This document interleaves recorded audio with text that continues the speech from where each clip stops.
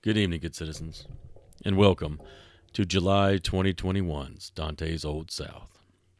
I'm your host, Clifford Brooks, and this evening we've got David Shaw, frontman for the Revivalists, up in the hot seat first to talk about his new solo album and upcoming tour. Second, we have Natalia Enciso with conversation about her artwork and life. Coming in third, we have return champion Robert Gwaltney, a Georgia novelist, to talk about The Cicada Tree, his first book, and how it's under contract now, how that feels, and the business around the act of publishing. I want to thank Now Autism Speaks, Lyndon Rowe Inn, the Red Phone Booth, NPR and WUTC, and Office Evolution of Roswell, Georgia, for their ongoing support and love.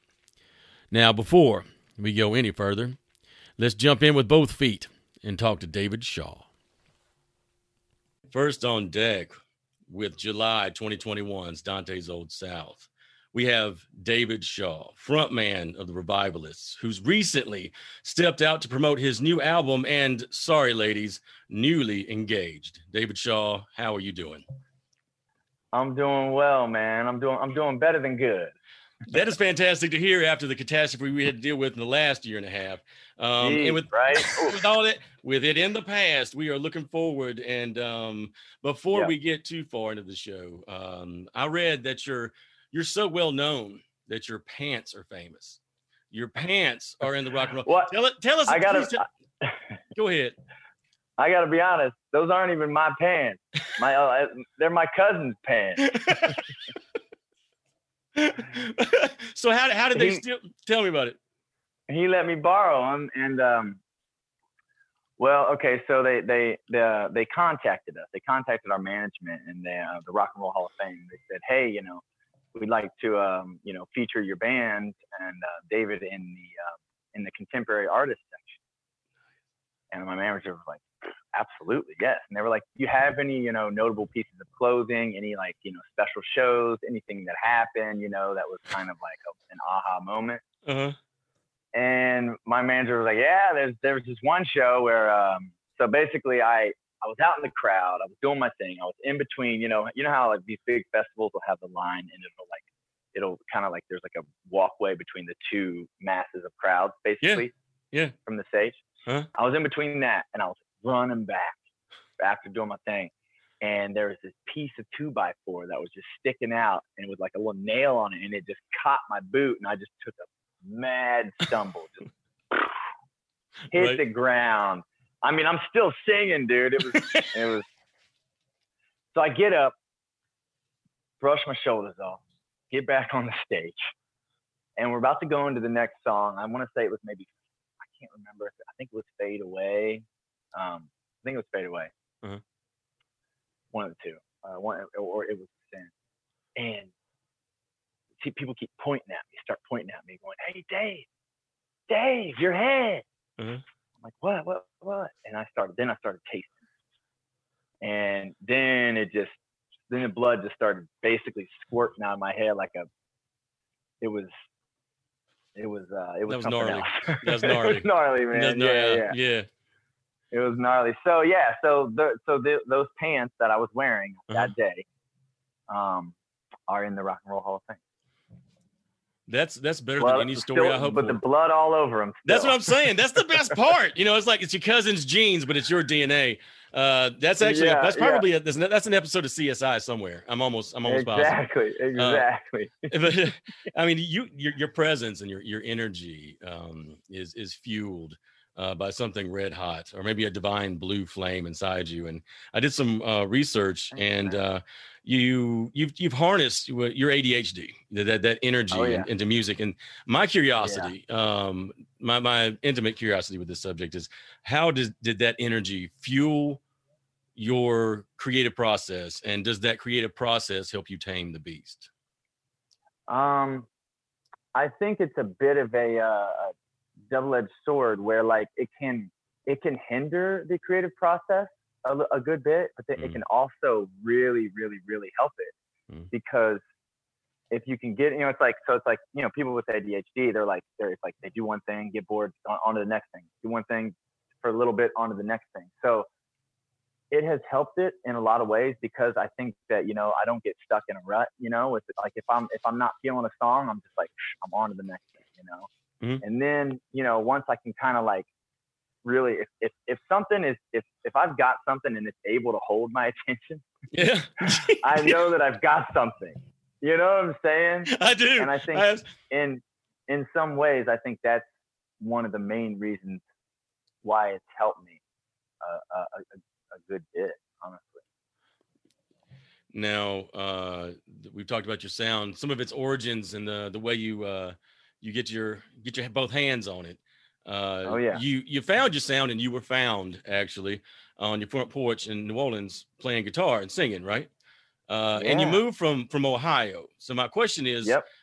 when you came from Ohio into New Orleans, did you feel like a fish out of water, or was it like an odd homecoming? Did it resonate with you that way?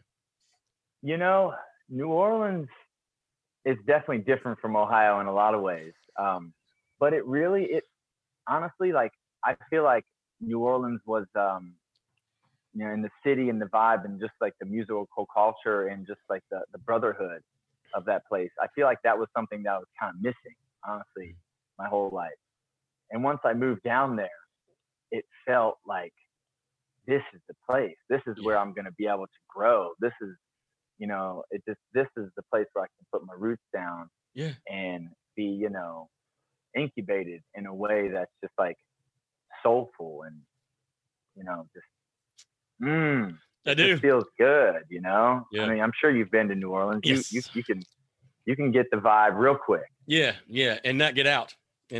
Yeah. You know? Exactly. And while you were there and being pleasantly marinated, so to speak, you know, right? That happens quick. You took all. Well, no, you didn't. You got in with and y'all created the Revivalists, and y'all worked at it hard for what, 7 years until you kind of broke your plateau. 7 hard years of sacrifice, right?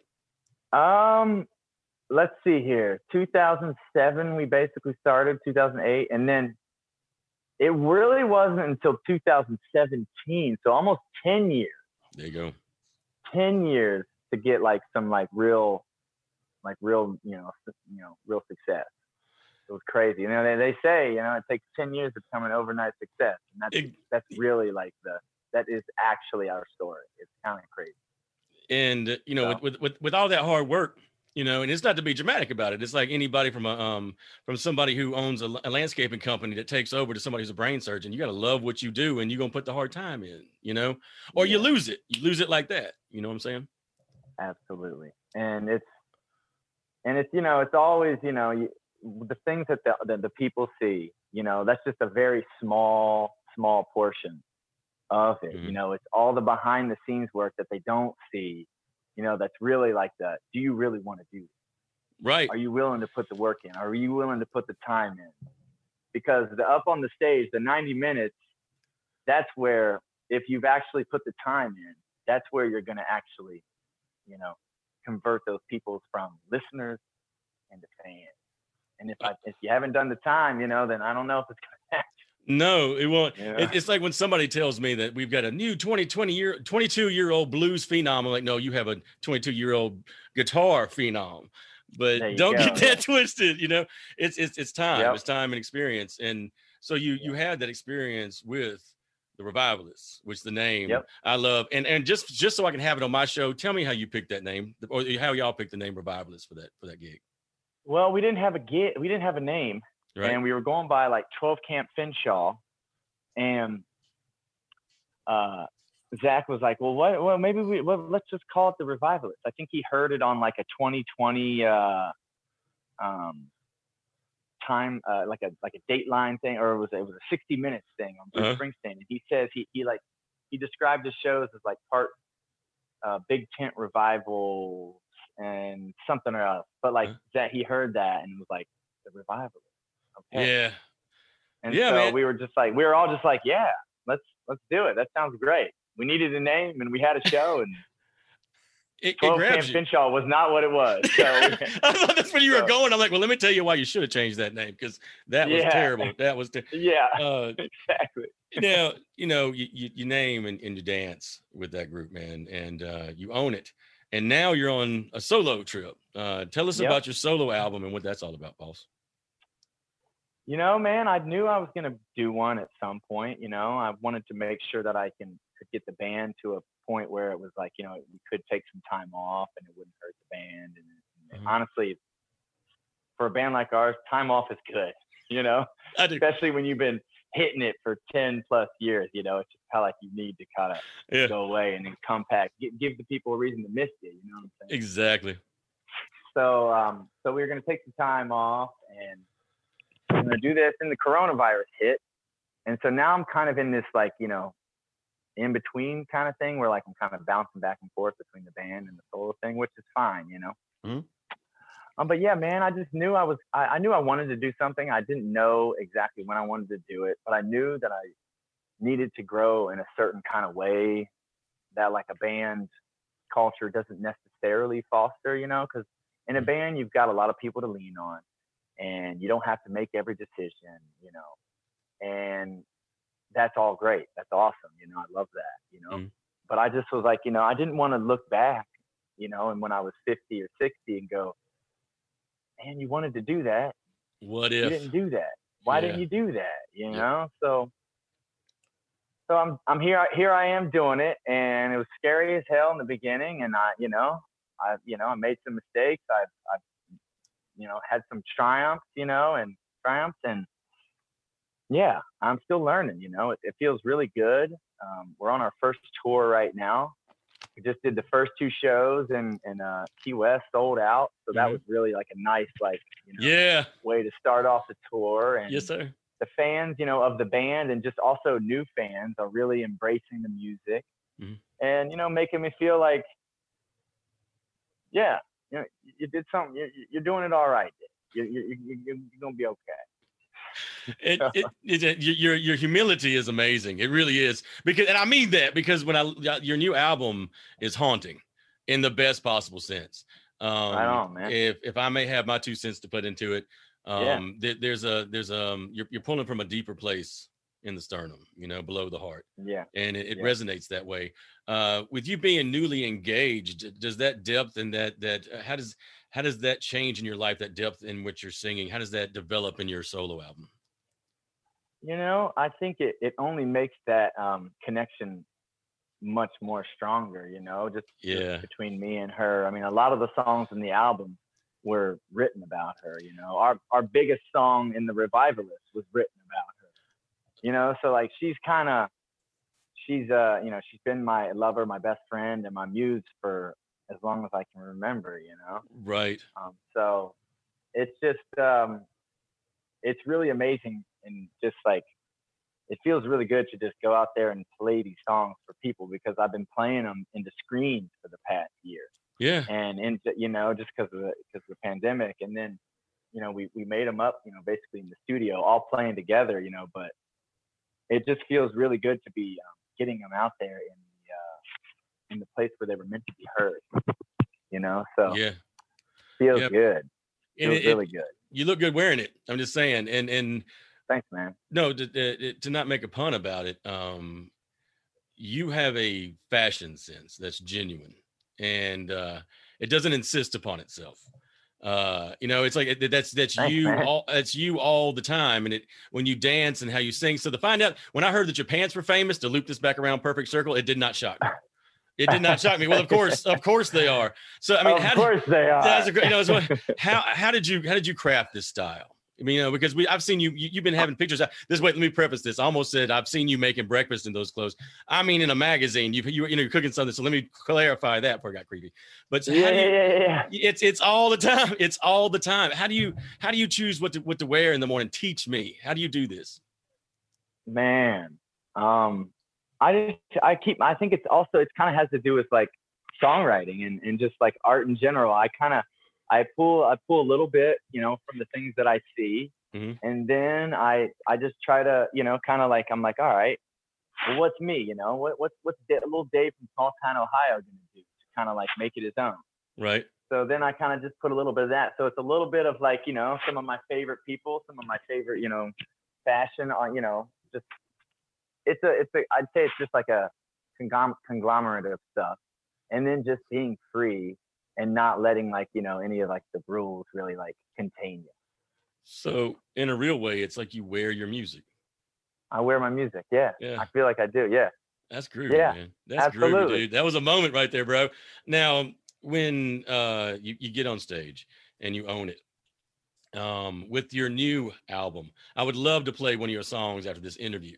When you're up there on the stage with the solo album, what's the song that maybe stands out that surprised you, that when you sing it, it just grabs you? You like the one that kind of came out of left field on you? Disrepair. Tell us about that song, please, sir. It was written during a time when, most of it was written during a time when I didn't know if me and my girl were like really going to make it. We were kind of going through some hard times, pretty much all my doing. And we pulled it out, and that's the tune that really kind of drives that memory and that feeling home for me. And it's just been crushing live. People have been really, really digging it. And, I'm seeing a lot of people just singing along while we're playing it live. So I'd say that's kind of the one from that one and So Far Gone. Just because I think we just went through a really, really hard year.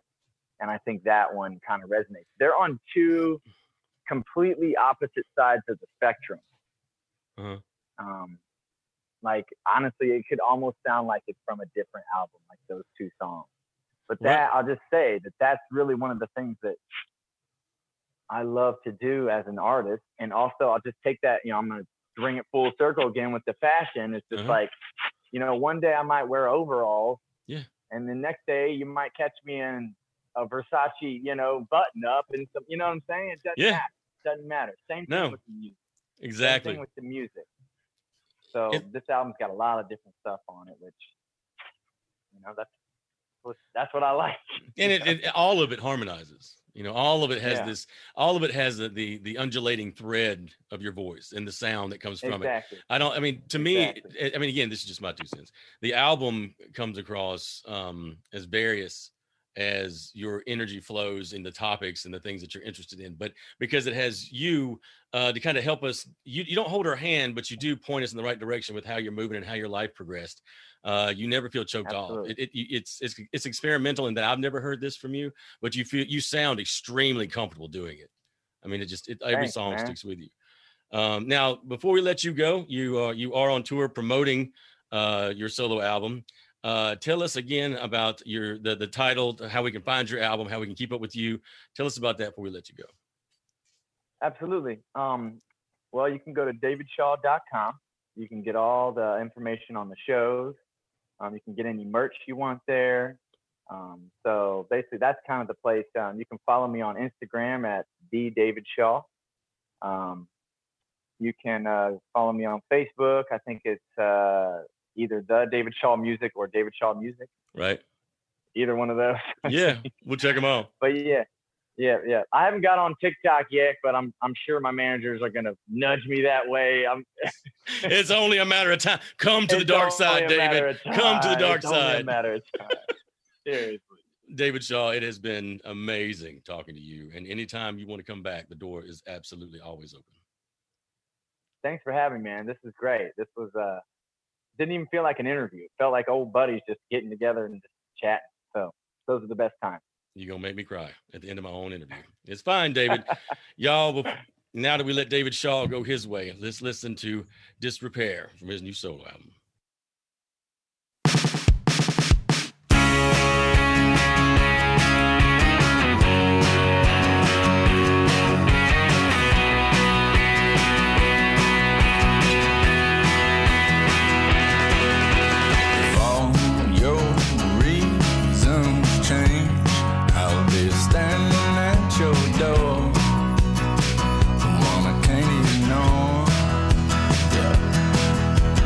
Her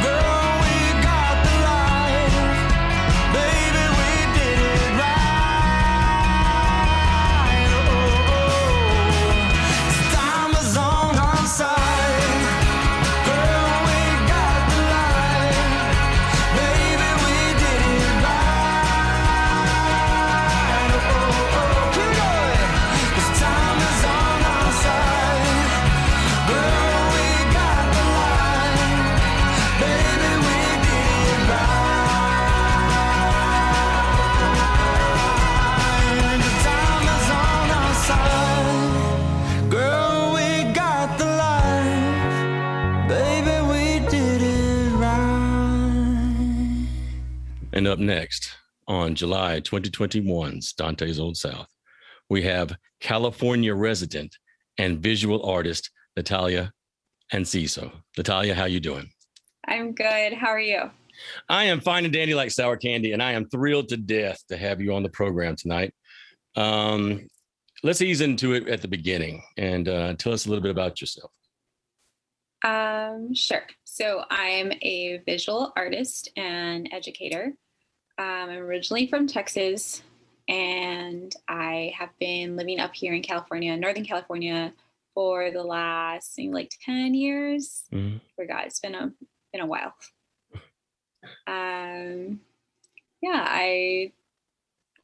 It's not really much else. I feel like there is. And you can take all the time you want because I want to hear about it. Tell us more.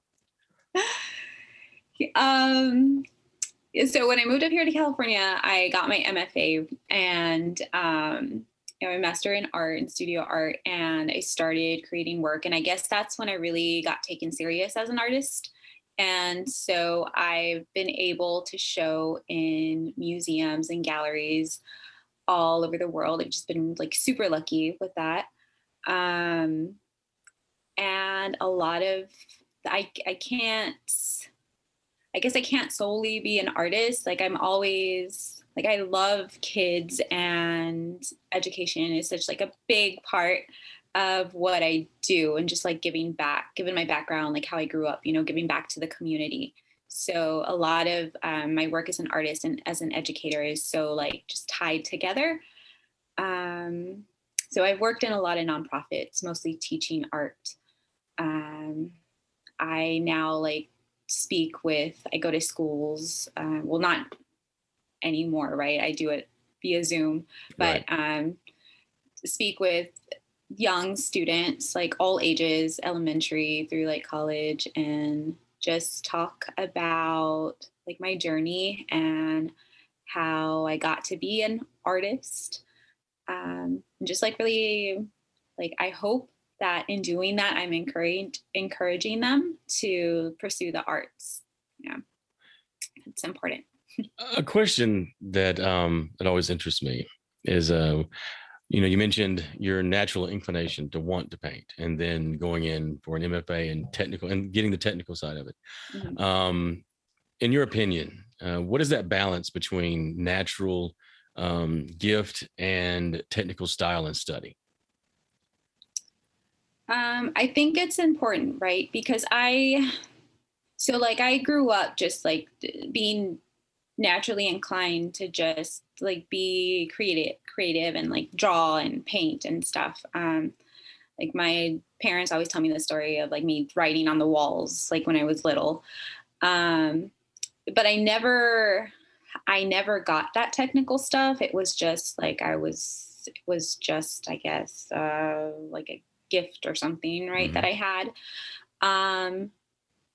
But I think it's super important to learn that technical stuff, to improve your practice. Yeah. In everything, right? I played sports, and so you could be athletically inclined and gifted, but you have to practice at it to, Mm-hmm. to get better, to perfect whatever you have. I was not athletically inclined, so it was a lot of practice. Right. And so it's the same with art. Yeah, I can draw, but getting that technical stuff was really important, how to mix colors and how to, shade. And there was a lot of stuff that I learned along the way, with my teachers and advisors and stuff. Okay. And also just the professional aspect, that's important too. Yeah. Yes. To learn again. And the reason I ask is that in education, and again, having a passion for educating myself, seeing kids get lit up when you bring them some information or some news that says, oh, wait, I can do that for a living. I'm good at that. To follow that thread is one of the best feelings in the world. And with the inspiration that you give so many others, who inspires you? So many people. Definitely my family, the women in my family, my grandmothers have been a big inspiration with my work. My community inspires me a lot. My community back home in Texas, and the communities I lived here in the Bay Area, in Oakland. That really inspires me. And like, as far as artists, I think I mentioned in the interview that we did, like in high school, when I started to take art serious and study it, the Impressionist movement like was just eye-opening for me. I loved it. And then when I went to college, I learned that, hey, there's artists that look like me, you know, there's artists that are women, and there's artists that are brown. And that was just, I think that was like the turning point, is like seeing myself, which is why I feel like representation is super important. Because I thought like, wow, I don't have to be an old white man to, you know, to be taken seriously. Right. So yeah, the artists, I've been really lucky moving here to California to work and meet some of the artists that inspired me. Like Yolanda Lopez is a big one. There's like so many others that I'm just like blanking out right now. But yeah, mostly inspired by my like community, I think, family community. And now I do want to make sure that we plug this, that you know, people are going to eat up this interview, I know for a fact, but to get more about you in the spring Blue Mountain Review online now, we have a much longer interview, an involved interview with you that I urge people to go check out. But before they do check out and go read that, I want to continue here. And my next question is, we've talked about kind of where your heart is, who inspires you, how you like to inspire others. So coming back kind of very much around to the kind of art you do, how do you categorize the paintings you create? I think it's really hard. I think I often get categorized as just like a Latino artist or like Chicano artist. But I think of myself as like a contemporary artist, which is funny because when I was getting my MFA, I had no idea what that meant. I was like, what is that? And I kept asking, like, can you explain that? Because they, you know, I got pigeonholed into being like a Latino artist. So I would always be asking, well, like, explain contemporary. And no one ever gave me an answer. Right. But for me, it's just like, I do work about, you know, the work represents like who I am and where I come from. And so much of it deals with like issues that are happening right now. And so I think that's why I would just, you know, consider myself contemporary artist. Well, I mean, for people to see how contemporary your art is, they can visit an exhibition you have coming up, right? Yes. Tell us about that, please, ma'am. Yes, I have a solo exhibition right now in San Jose, California. I was approached, it was through a grant, and this was a while back. The exhibition was completely, it was about something else. It was about family separations and everything that was going on in the border, which is something I'm really passionate about. But then the pandemic hit, and it got pushed back. And then I'm in this like weird situation where we're like in lockdown, and I have 2 little ones, and I'm teaching online, and like no one knows how to do this. And so I was just stuck in like I had like the equivalent to writer's block. Yeah. I couldn't make work. Like there was no time, and it was just very hard. So finally I started creating, you know, and everything was just about like all this COVID thing that was going on. And, you know, it's affected so many in the US. It's not biased, but it's, you know, it's very obvious that it's disproportionately impacting marginalized communities of color. Many of, whom have been working in the front lines are essential workers. And so my intent with this new body of work that I created, while I was juggling this like craziness of being a mom and a teacher and all of that, was just to share like these untold stories of the people in these communities who were experiencing the most devastation, and honor those who have passed. The work that was created, was created during the pandemic, and it reflects like themes of like isolation and grief. But I also wanted it to reflect a collective healing and hope and resilience, which I hope it does. And it's the pulling back together is what's most important. And I'm a huge fan of your art, and have been since I found it first a couple of months ago. And for more people to be able to check out the work that you have on display and to keep up with you online, how do we do that? You can go to my website, which is www.nathaliaenciso.com. I also post some stuff on Instagram. I'm not that cool with it. I need to like get better at posting stuff, but I'll post stuff that I'm working on there. So that's another way that you can follow. And it's the same thing, Nathalia Enciso. Well, Nathalia Enciso, it was wonderful to have you on the program. And when you have something else come up or a new exhibition breakout, please let me know. We'll bring you right back on here. Definitely. Thank you so much. It was a pleasure. And before we bring on our final guest, let's listen to On the Run by Turquoise.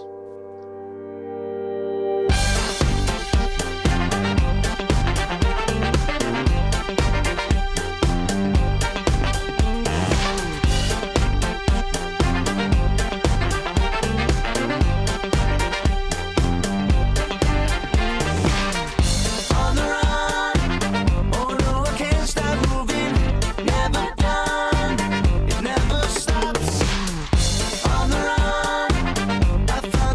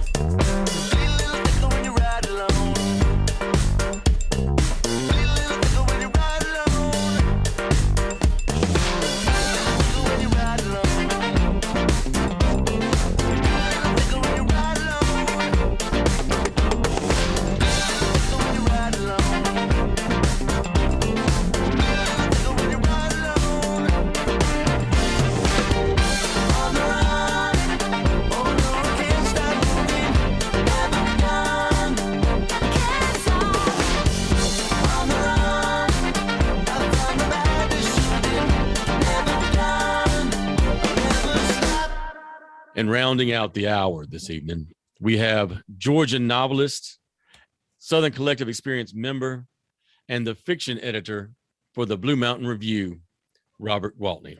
Robert, how are you doing, boss? I'm good, Cliff. Thank you so much for having me on.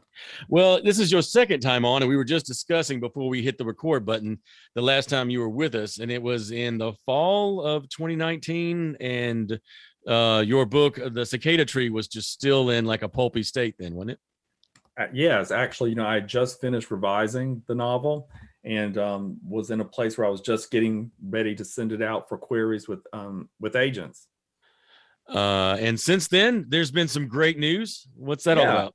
Yeah, absolutely. So I did land an agent, and even being out on submission during a pandemic, I was able to get a deal to publish The Cicada Tree, and it's going to be out January 2022.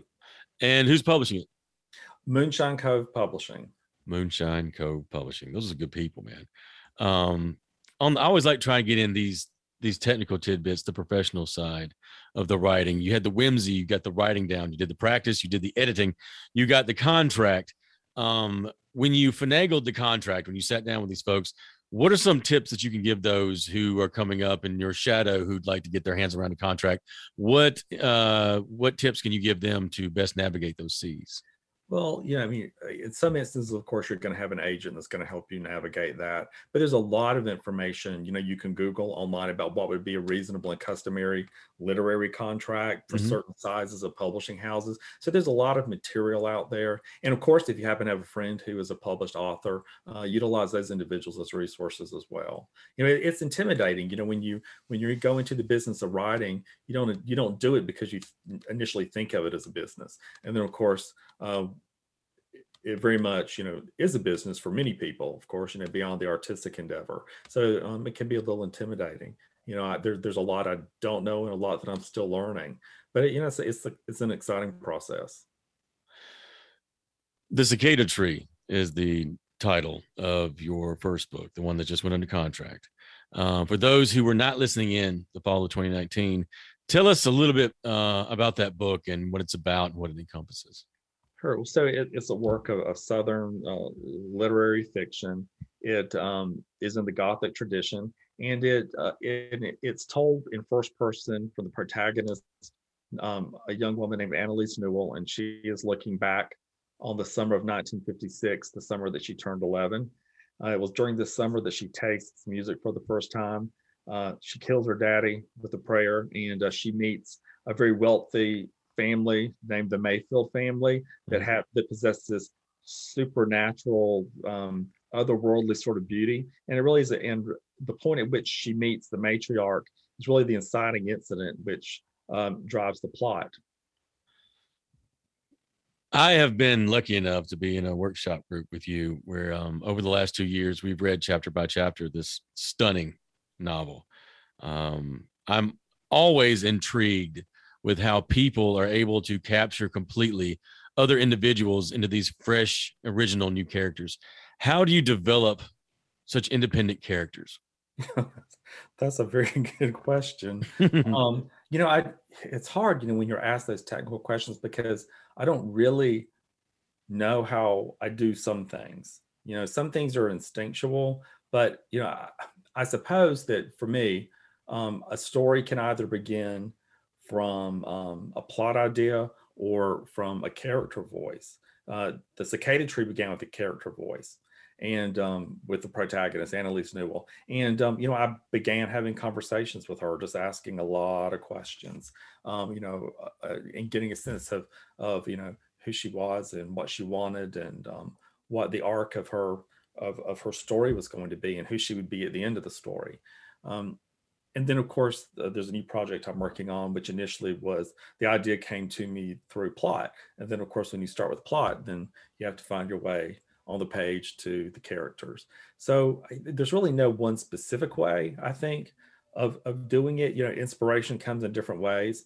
It can be, a musical piece, a piece of art. It can be a line of dialogue, perhaps, that worms its way into your ear. And, and you wonder, who are the people and what story might be taking place for someone to have said those words. So yeah, it can come in a lot of ways.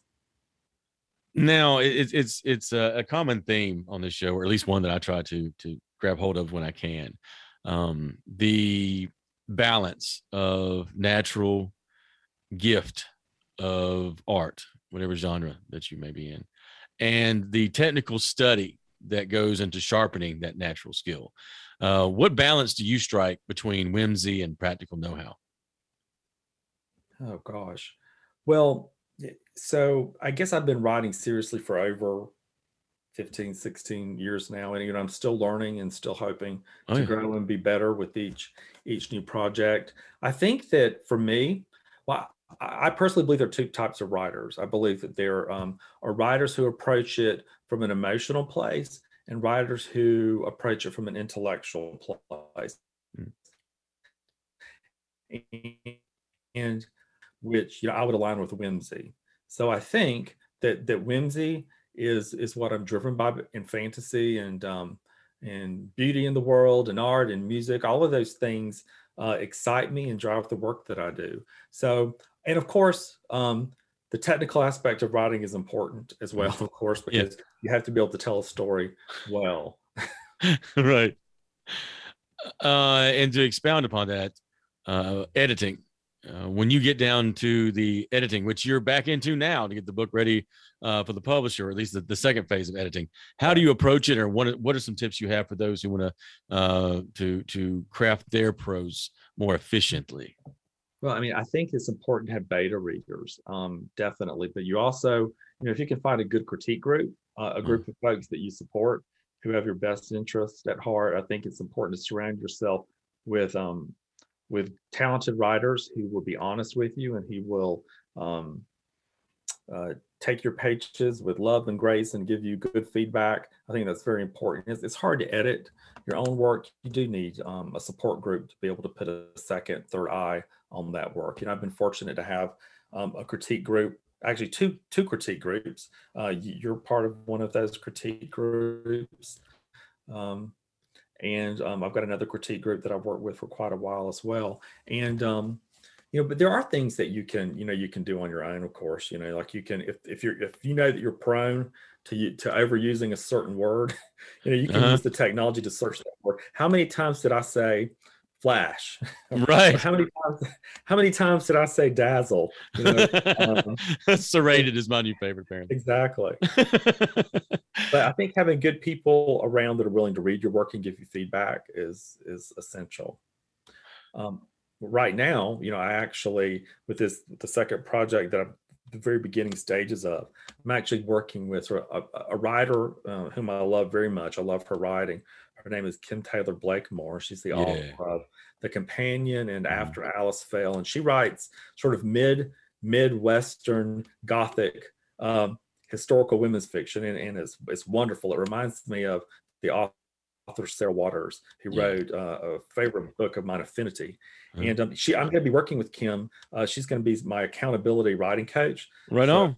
I'm going to be submitting pages to her every month for her feedback and input. Just knowing you as well as I do and having you on this last time, you have a great deal more calm and confidence in your voice. Does it feel that way? Is there peace now having that contract and feet on the ground, having the brass ring in your hand? Well, I mean, you certainly feel validated, and when I came on your show in 2019, it's the first radio interview that I had ever done, ever, as a writer. And it wasn't really up until that point that I felt comfortable calling myself a writer. At what point can you call yourself a writer? And, I'd always felt a little arrogant and to say out loud. And I'm much more comfortable doing that now that I've, had a few short pieces published. Yeah. And now that I'm going to be getting the novel out into the world, it certainly does validate you. I think most writers are insecure because first, you work in isolation so much, and how do you know if you're a good writer? How do you know? You don't. And the minute you do, you start to get too brash about it, you've lost your game. That's the way I see it anyway. So that's why you have to have good people around you who'll be honest. Exactly. Amen and hallelujah. We've got the Cicada Tree is coming out next year in 2022. Tell us how we can keep up with you and get our hands eventually on the Cicada Tree. Sure. So I have a website, robertlgwaltney.com. You can find me on Facebook. You can find me on Instagram. And you can see my fingerprints on the work that I do with Blue Mountain Review. Mm-hmm. And January 21st, 2022, it's supposed to be the official release date of the Cicada Tree. You'll be able to order it on Amazon and Barnes and Noble and independent book sites as well. Right. And hopefully I'll be able to tour around and meet some people and have an opportunity to participate in book clubs along the way. So I'm open for pick my book, and I will come and physically attend your meeting. And if I can't get there, then we'll Zoom. That's amazing, dude. And as you have more news, man, you'll let me know anyhow. But when we need to make it official, you let me know. We'll bring you back on the show. Absolutely. Well, esteemed novelist Robert Gwaltney, it was fantastic having you on board, boss. Thank you so much. It was a pleasure to be here. Have a good evening. I want to thank you all so much for hanging out with me for a bit this evening. I'm your host, Clifford Brooks, and this has been July 2021's Dante's Old South. I'm forever grateful to tonight's guests, David Shaw, Natalia Enciso, and Robert Gwaltney. A deep debt of gratitude goes out to NPR and WUTC, Autism Speaks, Linden Row Inn, the Red Phone Booth, and Office Evolution of Roswell, Georgia. Y'all be safe out there and kind to one another. Before we leave, I want to read a poem from my first book, The Draw of Broken Eyes and Whirling Metaphysics. Both of my major collections of poetry are available on my website, www.cliffbrooks.com, or anywhere that books are sold. There are hours. This is havoc. A red splattered cheek. Change in sunlight. My stance is aloof, distracted, right foot dragging from watching my father limp with a fake hip. As a child, I picked up his pillbox, his money clip, that carnal eye. And he shook me because of my coming broken heart. Now there is choice. Then the reality of bloodlines, of reoccurring men, of one wolf giving way to an animal, his brood, but sharper, better at being feral, a scourge. Pop's lectures were lost, incinerated on my spirit. He told me what cannot be released will stalk and mangle another life. I hold no rose in lakeside grasses. In my arms there is no basket of intimacy unfulfilled. No scripture whispers in my twisted ear. How does a cloistered man with a gaping wound dismiss his bleeding, his gushing? In this labyrinth, I can't find the leading thread out. I am Minos and his gluttonous son. And this morning a lady gives me a volley of crushing anchors. Love is spindled only in one artery. Through churning valves I allow a single set of platelets. This is a leak of what was, but never was, us. Stone is the softest aorta. I cannot go on eclipsed. I am more than silver peaking. I'm the soothing ring behind what's lonely only because of stabbing fate.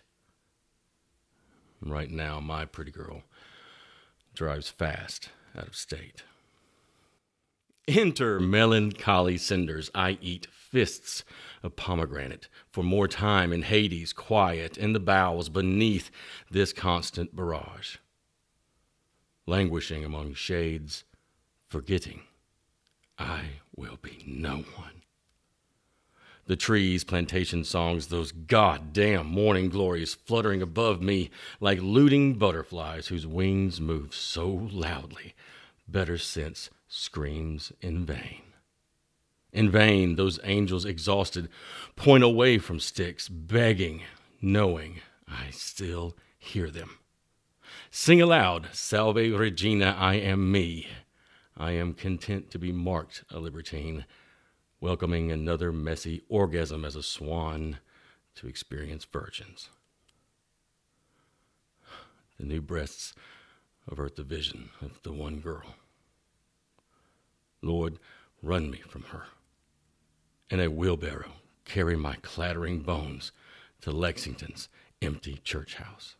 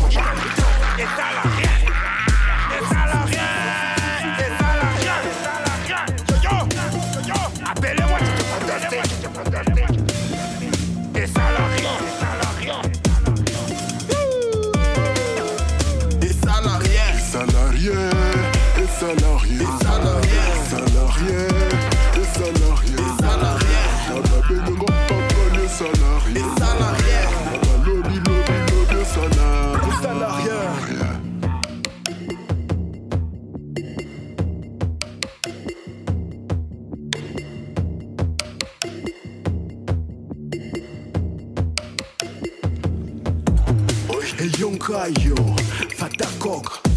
Na monde batete biso tu me vida kok. Me vida kok. Tu kisi ba santi kok. Wana makamba kala tu salango true. Tala yeah. Inonga na mesa simba batrago. Tala yeah. Kana star na banza kabala. Tala yeah. Na zona nas bunga na. Tala yeah. Lobby salarié. Salarié. Salarié. Salarié.